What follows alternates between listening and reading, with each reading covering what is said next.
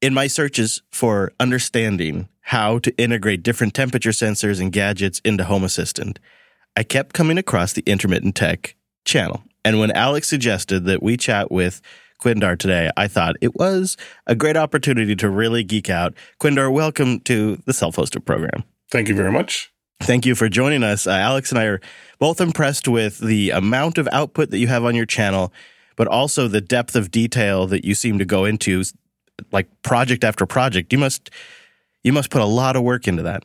Yeah, it takes up a lot of my free time, but I'm I guess a geek, you would call it, by heart, and I like going to the bottom of things and then trying to explain it to others so they can do it also. Well, I appreciate that. Well, it's kind of the ground basis why it started as a blog and then it transitioned into a YouTube channel. So, yeah. There are some things that just don't translate into text, huh? Yeah.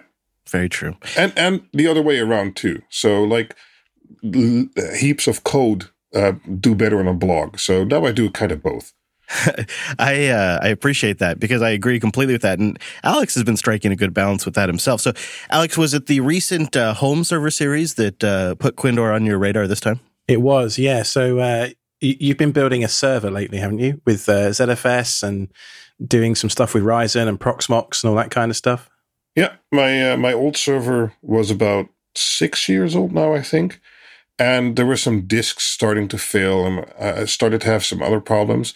And one of the ways we noticed that is I actually run Domotics and Home Assistant still, both.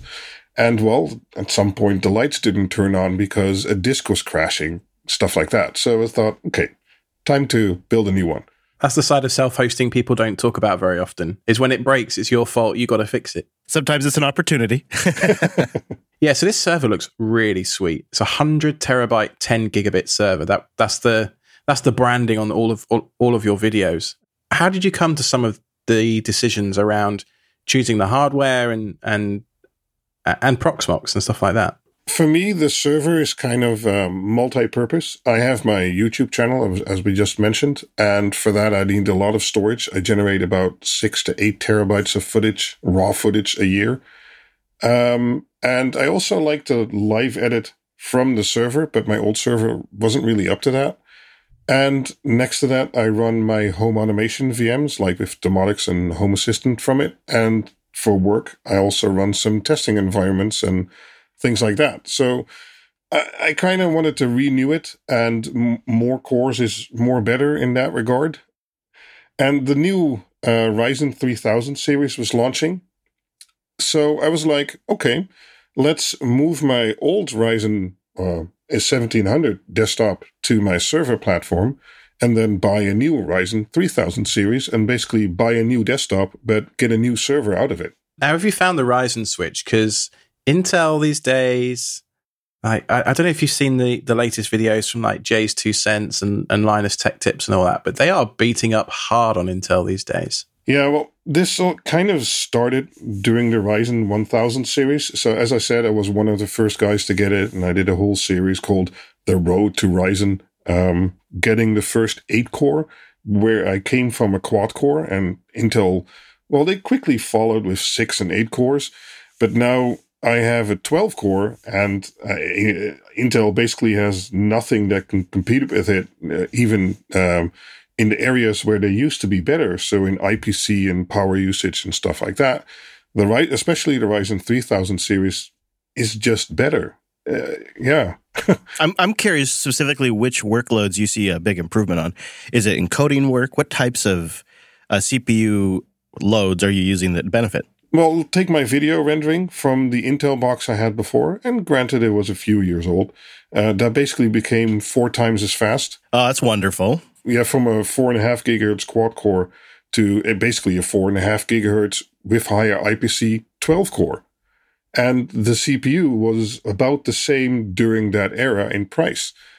And for on the server, that's now an 8-core server. Well, like 5 years ago, that would have been ultra high end. And now it's just like, oh, it's 8 cores. That's okay. That is something, isn't it? And you said something in there that piqued my interest because it's something we've attempted to various degrees of success. you're live editing over that 10 gigabit connection you've built on that server. Mm-hmm. How is that? And did you have to do any particular tweaking to your network, your switches in general, your network card configuration to make that work? Well, it started in the design of the server, reusing a desktop platform, but wanting to have high bandwidth capabilities, you need to take a lot into account. So, for instance, a desktop platform is mostly limited in regards to PCIe bandwidth. So I did some research and made some videos about that and how to look up how many PCIe lanes there are in your motherboard and how they're distributed, and then how you should basically distribute your cards over the available PCI slots so that there won't be a bottleneck there. And after that, I run Proxmox with ZFS under it. And I did a little bit of tuning in regards to flash-based caching in ZFS. So basically on the server, the project I'm editing, after a little while, especially if I'm ingesting footage, is basically all on the cache drive, which is an NVMe drive. So I can basically edit at full 10 gig speeds.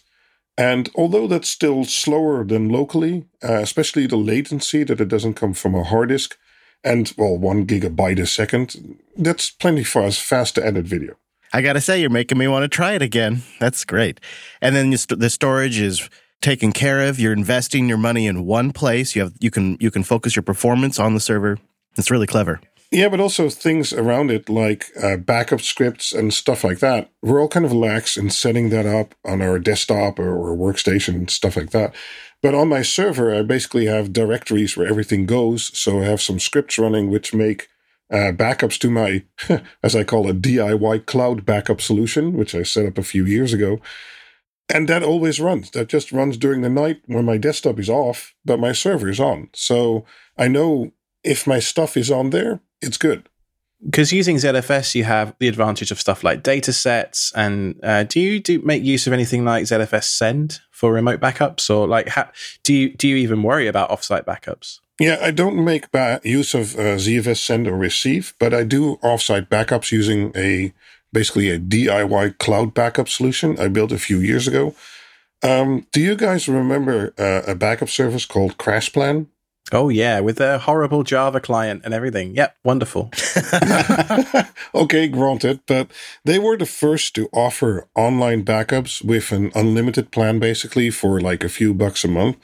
So I had been using that for a few years, and it was great. And they allowed you to back up 10 PCs. So I backed up my mother's and father's PC and my sister's and mine and my laptop and some VMs I had. And that was all fine. And then they announced, well, we're stopping. And a lot of other cloud-hosted backup solutions out there, they're limited to one client only. So let's say you have Blackblaze and you have their unlimited plan. They limit you to only a single client. But I have like 8 or 10 clients which have all my data. Naturally. So I basically got together with a few friends, and my parents' home just got 500 symmetrical megabits fiber. So we basically chipped in, got 10 terabyte hard disks, and I set up a S3 server on their LAN, which we could access remotely. And ever since, I've been backing up to that, because it turns out if you buy 5 times 10 terabytes with like an Atom-based server and run Minio for S3, you can use all kinds of backup tools out there which talk S3. I'm currently using Restic. And back up anything you want to that. And if you share that with a few friends, it's even a lot cheaper than the cloud if you look at it for like 5 years. Absolutely. I love that you chose to essentially implement self-hosted S3 services simply because of the client compatibility. That's probably a similar direction I would have considered going, because you're right, you get so many good backup clients now. And even if once a year around like an annual sale, everybody goes in and you buy 1 more hard drive or 2 more hard drives to add to the mix, or whatever your plan is. Have you thought about that long term? Like, will you just continue to add disks and add 2 at a time, or what's your thoughts around long term, 5 years, like you were saying? Well, since I went the ZFS route, expandability isn't really a thing yet. So we went with 5 times 10 terabyte, which would basically be enough for the people involved for those 5 years. And just don't even have to worry about it then. No. That's going to be fine for a few years. That is fantastic. Well, going back to your new server, I don't want to spoil it because it's a series of videos and there's a lot of details in there. But something that Alex mentioned to me that I wanted to sort of not only get you to chat about here on the show, but it kind of is a great example of your attention to detail. You spent some time in this home server build specifically paying attention to the PCI lane setup.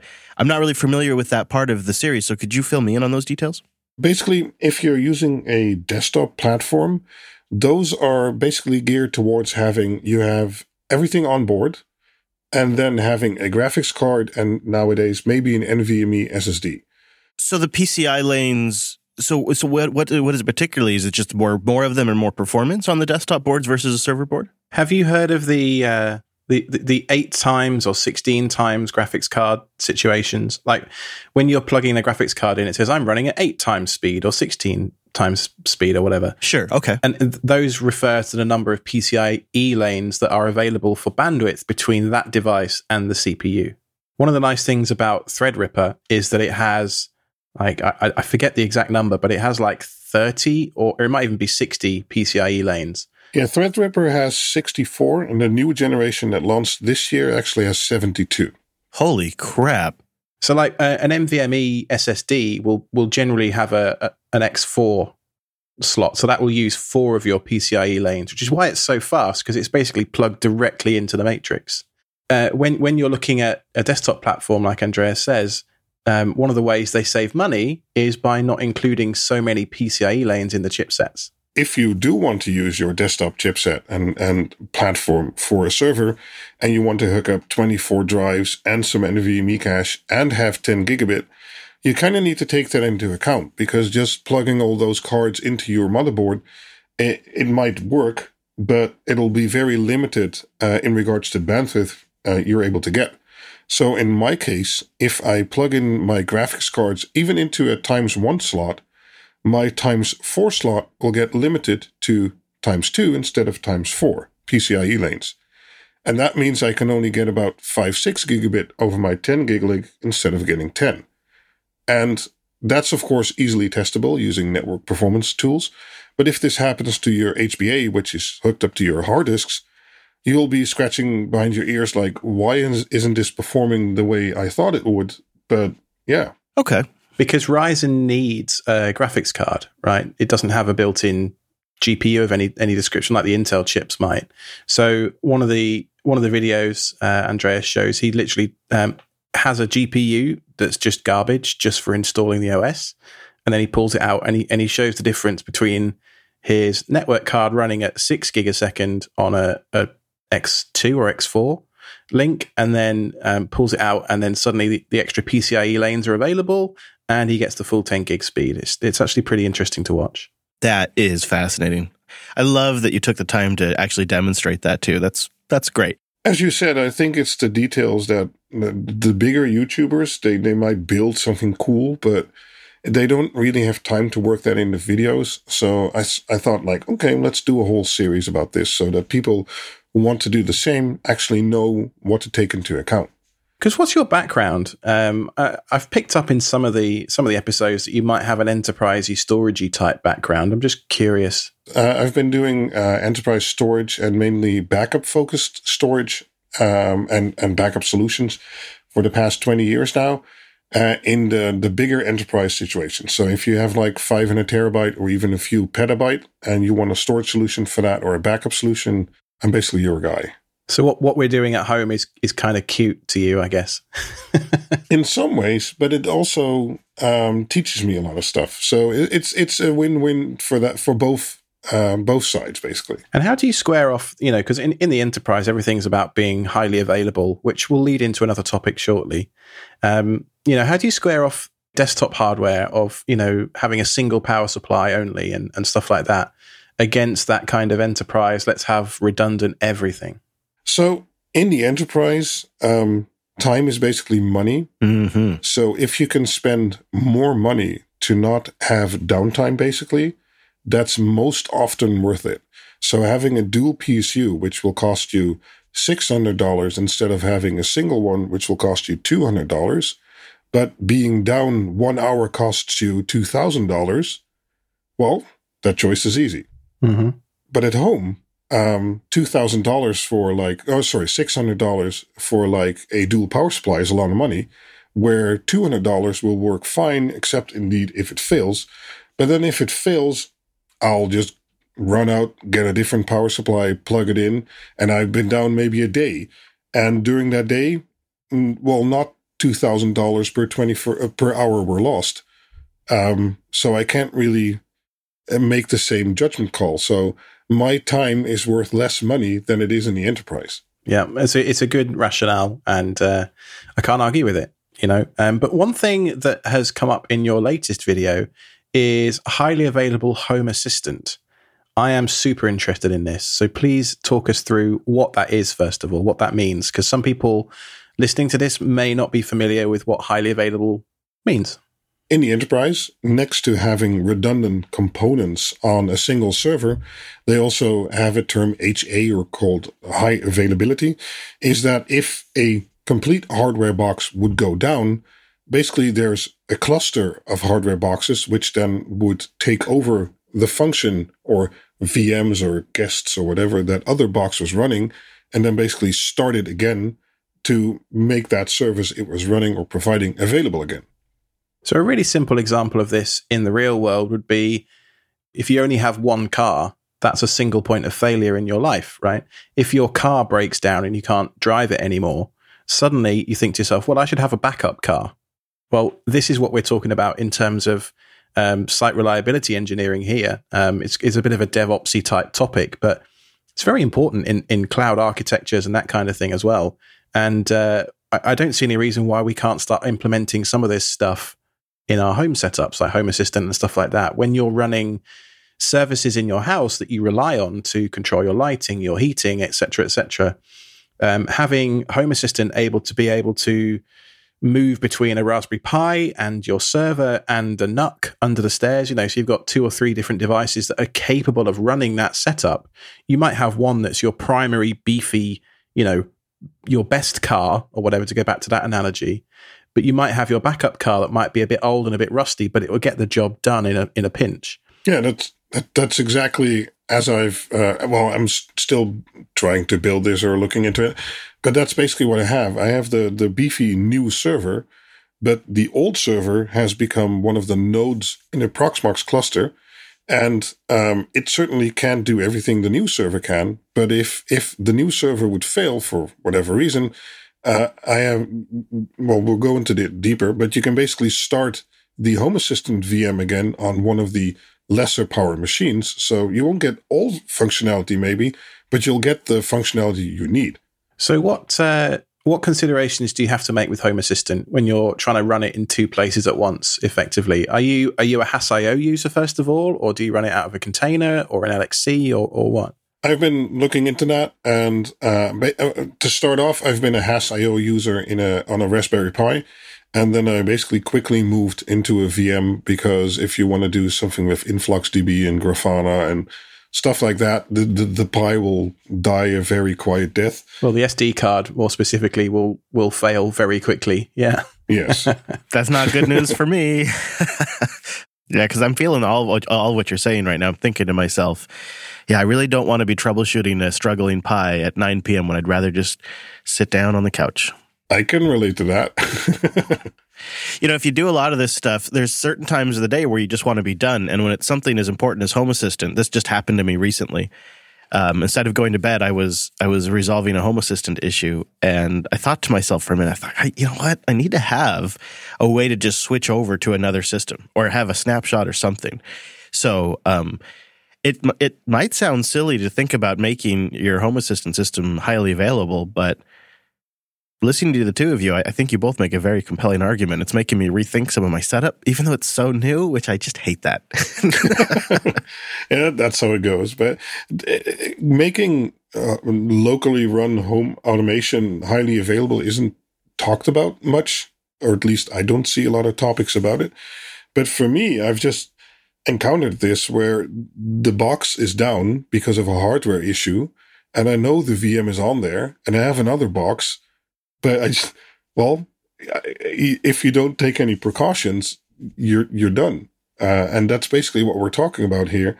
Making sure that by whatever means possible, the VM, if that hardware goes down, you can basically start it somewhere else. And it doesn't even have to be fully automated, right? Because a lot of stuff in the enterprise has health checks and heartbeats and all that kind of stuff that does automatic failover. But at home, this weekend, for example, I spent a bit of time with Hass.io automating snapshots and stuff like that. So I now have the tar files r-syncing from my Hass.io instance to a folder on my ZFS array. And maybe I could run a Hass.io VM on my desktop for a week whilst I wait for a part to come in or something like that, using that snapshot. So is that the kind of approach you are taking? Yes, but a bit more enterprisey, I guess you could say. So first I built a 4-node Proxmox cluster with basically hardware I had around the house. And even if you just have 2 boxes instead of 1, that's fine. You can build a Proxmox cluster with that. And then the first thing I set up was in Proxmox, a few versions back, they introduced ZFS replication. So basically, Proxmox will take a snapshot every 15 minutes of your VM and send it to the other box. And the same VM is over there. It's just turned off. Oh, that's slick. I didn't know it could do that. That could turn the recovery time into 5 minutes. That's really great. I want to make sure we chat about something before we go, because Alex and I have been getting really into LED light strips that are controlled by Home Assistant, and you have a really cool DIY project called Quinn LED. I'm not very familiar with it, but it looks like it could be right up our alley. I started this when I started building the house I'm currently living in. I wanted to have a dimmer for LED strips and LED lights. It's mainly for LED strips, which I could control using domotics at that time. And I started looking into this, and Philips Hue just became a thing. And I started looking into that. I was like, okay, I can do this in my whole house, and it's cloud connected, and then I have to pay like $20,000. I was like, that's never going to happen. How can we do this otherwise? And I started looking into this, and I basically built the Quinn LED OG, as I now call it. It was in 2015, I think. And I basically designed a PCB and a board with some custom code on an ESP8266, was an ESP01 at the time, and built a little dimmer board which integrated into domotics. Now, fast forward a few years, I've built more boards. I've built the Quinn LED Quad and Deca. That's a 4-channel and 10-channel board, which I, for instance, use for all the lighting in my home, but also in my film studio and stuff like that, because it's able to do very high PWM frequencies. And the newest board I've released is the Quinn LED Dig Uno. That's a single-channel digital LED controller, so where analog LEDs can basically only set the strip to a single color or brightness intensity. Digital LEDs can do this per LED, so you can make all kinds of effects and patterns and all kinds of cool stuff. One thing that I never really considered, because the smart LEDs was the first project that got me into, I used to build my own racing drones. Well, I mean, I still do, but that got me into electronics and soldering and that kind of thing. But the first thing that got me into building my own stuff at home was LED lighting. And I've got 3 or 4 of these things around my house right now. And then I watched your video about this Dig Uno with a fuse in it and polarity protection and all the rest of it. And I'm like, oh, yeah, no, I probably should have a fuse in there, shouldn't I? The Quinn LED Dig Uno basically was like, okay, I want to do more with digital LEDs around the house.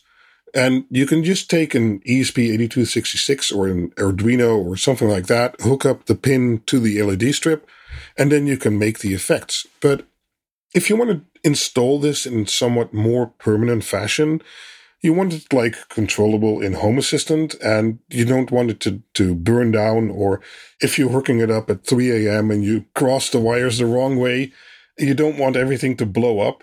And that's basically everything I put into the Dig Uno design. So with a fuse, reverse polarity protection, there's a level shifter on there because a ESP sends out 3.3 volts and the LED strip expects 5 volts. And most of the time it works, except when it doesn't. So I kind of incorporated all that into the board for people who want to move on from the breadboard with DuPont connections, and if you wiggle it turns off, to a bit more permanent setup. I absolutely love, and thank you for this. I love that you have open sourced the PCB design. I just think that's so cool. I basically want it to be available for everyone. I want to talk about Tuya Convert for a few minutes. And for those of you that aren't familiar with this wonderful project, there are a bunch of smart plugs that you can buy based around the ESP8266 chip. Tekin in the US makes some, and I'm sure Andreas will fill us in on a few that are available in Europe.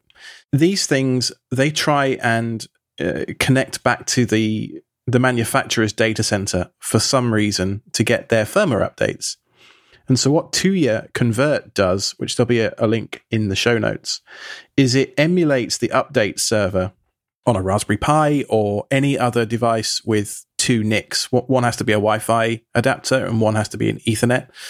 But essentially, you turn your Raspberry Pi into the update server of this company. You then flash Tasmota or whatever other firmware you want to onto these devices, and then you own them forever. It's really, really cool. And Tuya Convert is something that you've got into a fair bit, right, Andreas?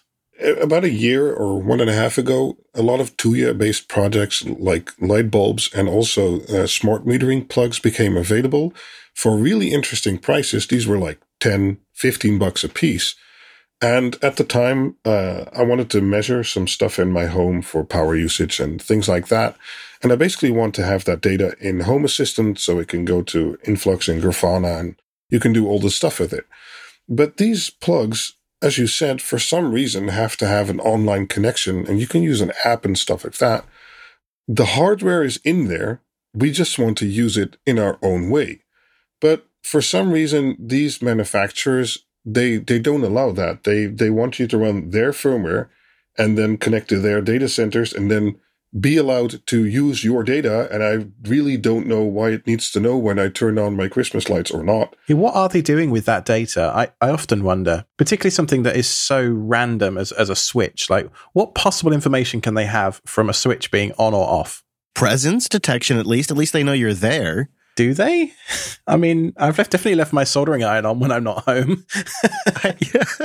There's such a big community basically liberating these kinds of devices with ESP Home and Tasmota firmware that I think, like, okay, if even one manufacturer would just give us the ability to easily do this by hitting a switch in some kind of web interface, like allow custom third-party binary, you take all responsibility, click here, it would be an instant hit with the home automation community, I think. But nobody does this. And is our data worth that much? I mean, I can't imagine it is. And there's so many motivating factors for doing it for myself.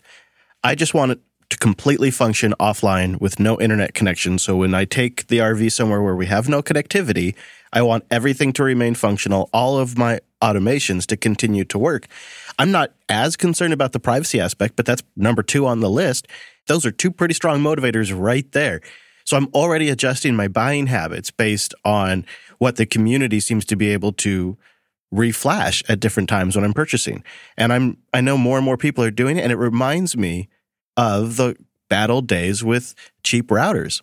DDWRT. Yeah. Yeah, it's just like that all over again. Only more of them and of different varying quality now. There is a fun Twitter account that I like to follow called the Internet of Shit. And this talks about how the Internet of Things is it's vulnerable to quite a few things and it isn't always updated and that kind of stuff. It's pretty funny. Well, and to Andreas' point a little bit more, why do all of these companies want to be cloud companies with infrastructure and vulnerabilities and services to maintain and APIs to update? Why does a smart plug manufacturer want to even get in that game? Planned obsolescence, Chris. You think it is? Planned? It could be. That's obvious. That's a little conspiracy bacon, Alex. Well, yeah, think about it, right? If you're a hardware manufacturer and you're selling what's essentially a $1 or $2 circuit board wrapped up in, let's say, another $2 or $3 worth of plastic, and then you've got to get an FCC rating and all that kind of stuff. Like, there isn't going to be much money to be made, I wouldn't have thought, on a $10 smart plug. Like, the margins are going to be quite small. So you've got to find some way to get people to buy these things every X number of years. And one fun way to do that is to accidentally, I mean, air quotes, accidentally brick the device. You don't even have to brick it. You just bring out a new app, and then the new app can talk to the old devices, but all the new devices can only talk to the new app. Like the Philips Hue Hub did. Yes, exactly. That's exactly what I have that exact situation because I went into an old office that was shutting down, and they had old Hughes lights all over the place. And I thought, well, how great is this? And then, of course, none of them could be controlled. I had to go spelunking for an old app that I guess had gotten at one point. And so I was able to retrieve it. I don't even know if that normally how it works on the iOS App Store. And then I had to bring it through a generational upgrade process. It was obnoxious. So, I mean, if you can own your hardware, I highly recommend doing it. And this 2-year convert collection of scripts is really pretty cool. And there's been some updates over this course of this year. 2-year or the 2-year compatible device manufacturers patched a lot of the exploits that were being used. And then in September sort of time, an update came out and people have found another exploit, and that's what we're currently using. So bear in mind, this could go away at any time. But a device I bought this week is the Tekin SS30. And this thing has 4 individually controllable AC ports and 4 controllable USB ports. So in Home Assistant, I now have 5 switches that I can control on one like power strip using the Tasmota firmware. And it's really great because I know that that's just going to carry on working now until the end of time or until that device physically fails. Wow, that is really great. Is this the one that's only $24 on Amazon? Yep, believe it or not. I'm going to drop a link to that in the notes. That's really cool. And all you need to flash it is a Raspberry Pi. Right, and then you own it forever. And they may not make that device forever, or they may patch that vulnerability, but that one, now that you own it, it's good. And if you were to buy a couple at a time, you could just kind of set up a production chain and just flash a few of them and get it over with. And the thing that Home Assistant enables is now that you can use Hue and your own flashed plugs and all kinds of stuff from all kinds of brands and basically connect it all together as long as you can get it into Home Assistant. And it does that with a lot of cloud-enabled stuff too, but getting it in there native with Tasmota or ESP Home is just... It makes it work so flawlessly every time. Mm-hmm. Yeah, I really do appreciate that aspect of Home Assistant because it means that some of these old IoT devices aren't throwaways. Home Assistant doesn't care that these Hue bulbs that I got have old firmware on them. It still controls them just fine. Every now and then they pop offline. It's a little obnoxious, but it's so great at the same time to have 3 or 4 different vendors' products all controlled locally by one piece of software. But the key thing that I've found is now I shop with Home Assistant compatibility in mind. That's where I start. Or reflashability for that, but yeah. Right. Yep. A good point. That's another way to look at it. That's basically why I started. One of the reasons I designed my own hardware and dimmers and boards and stuff like that. It's all geared to being controlled with Home Assistant. Now it's an ESP, so you can run anything you want on it. But from what I gather and the people in Discord and on my website and stuff like that, 95% uses it with Home Assistant. Well, Quindor, I just want to say thank you again for not only all of the great details. I came across your channel when I was looking for cheap integration thermostats into Home Assistant, which has made my life more comfortable.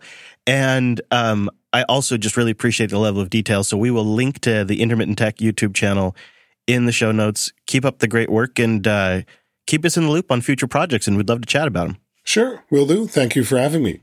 Is there anywhere you would explicitly like to send people? I mean, are you on Twitter? I know you have a Discord, for example.